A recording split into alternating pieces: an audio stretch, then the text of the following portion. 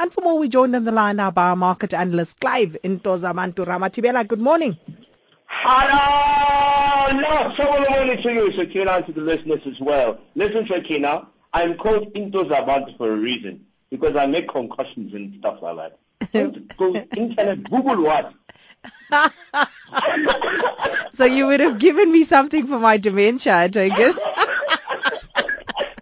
Or my perceived dementia. Moving straight along, China's imports extended their longest losing streak in 6 years, Clive.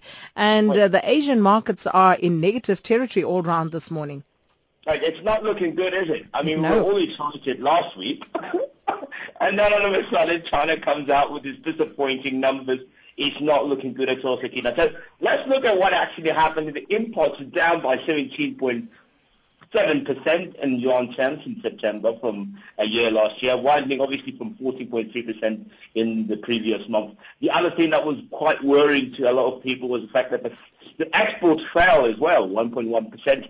It just continues to underline the difficulty that the Chinese market is facing at the current moment. What this means is that the slowness, this decline in slowness of the Chinese economy will create a little bit of a problem for them to reach the 7% target GDP that they want to reach. And so everybody's very, very concerned. In actual fact, if you start to see the numbers trickle in, every emerging market indice was starting to decline, showing you that there's very negative sentiment about the result that they've brought out this morning. Asian markets as well dropped from a 7-week high. We were all excited and high. It's come back all down. Energy and material companies have lost as well. The MSCI Asia Pacific is down by 20 basis points. So this Chinese weakening economy is going to continue to weigh on the market, and we are worried. We have had a fairly significant lift in equities speculations following the Fed's delay with regards to the rate. But still, the Chinese nightmare is still haunting a lot of the equity markets, and it might just not help them in terms of getting to that targeted projection of 7% GDP, and that's the biggest concern. Well, and, lots to talk about there around China, but we'll park it there for the time being.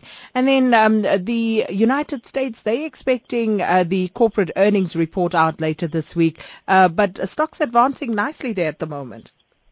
I think it's because it was before the Chinese saga, and so sentiment was still positive. Remember, they went on holiday a little bit, so they're still a bit sleepy, so they came back out and now they're looking positive. So the U.S. stocks rose for a fourth day amidst gains in retail at Amazon.com, and they come into a record as well. The investors awaited further indications on the strength of the world's biggest economy, whether or not it will do well. We know equities moved in a narrow range, Sakina. We're not sure what that means for the short term, but in the long run it means that obviously the GDP number will be increased, it will look better, hence the reason why the Fed came out positively earlier on.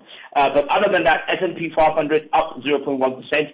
And also, if you look at the Dow Jones Industrial, that was also up by about 0.3%, and the Nasdaq Composite is also up by 0.2%. So positive start to the U.S. markets for the week.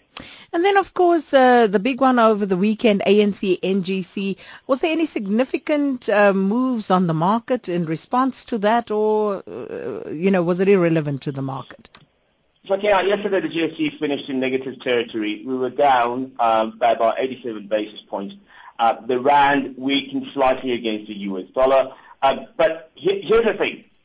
The NGC for me is a meeting about policy for the ANC. Yes, they're a governing party, but we have to be careful to strand the lines between government and the party. So I reckon that a lot of people were making speculations yesterday that, of course, the NGC came out and there was not really solid things that were said, apart from the ICC and the education sector. I thought to myself, well, it's not that we want to mix ANC party politics with the government. What we know is the government itself has a little bit of a challenge in terms of our economy. What we are interested in finding out is what the midterm budget speech is going to be all about, when Minister Nhlanhla Nene takes onto the stage, he has to explain to us and bring us confidence that he'll be able to do this balancing act with our current budget situation. So that for me is more significant than the NGC. However, it does say the NGC's importance is that we know that the economy is on top of their line, and so that will probably translate into government policy as well. But what's important is to separate the two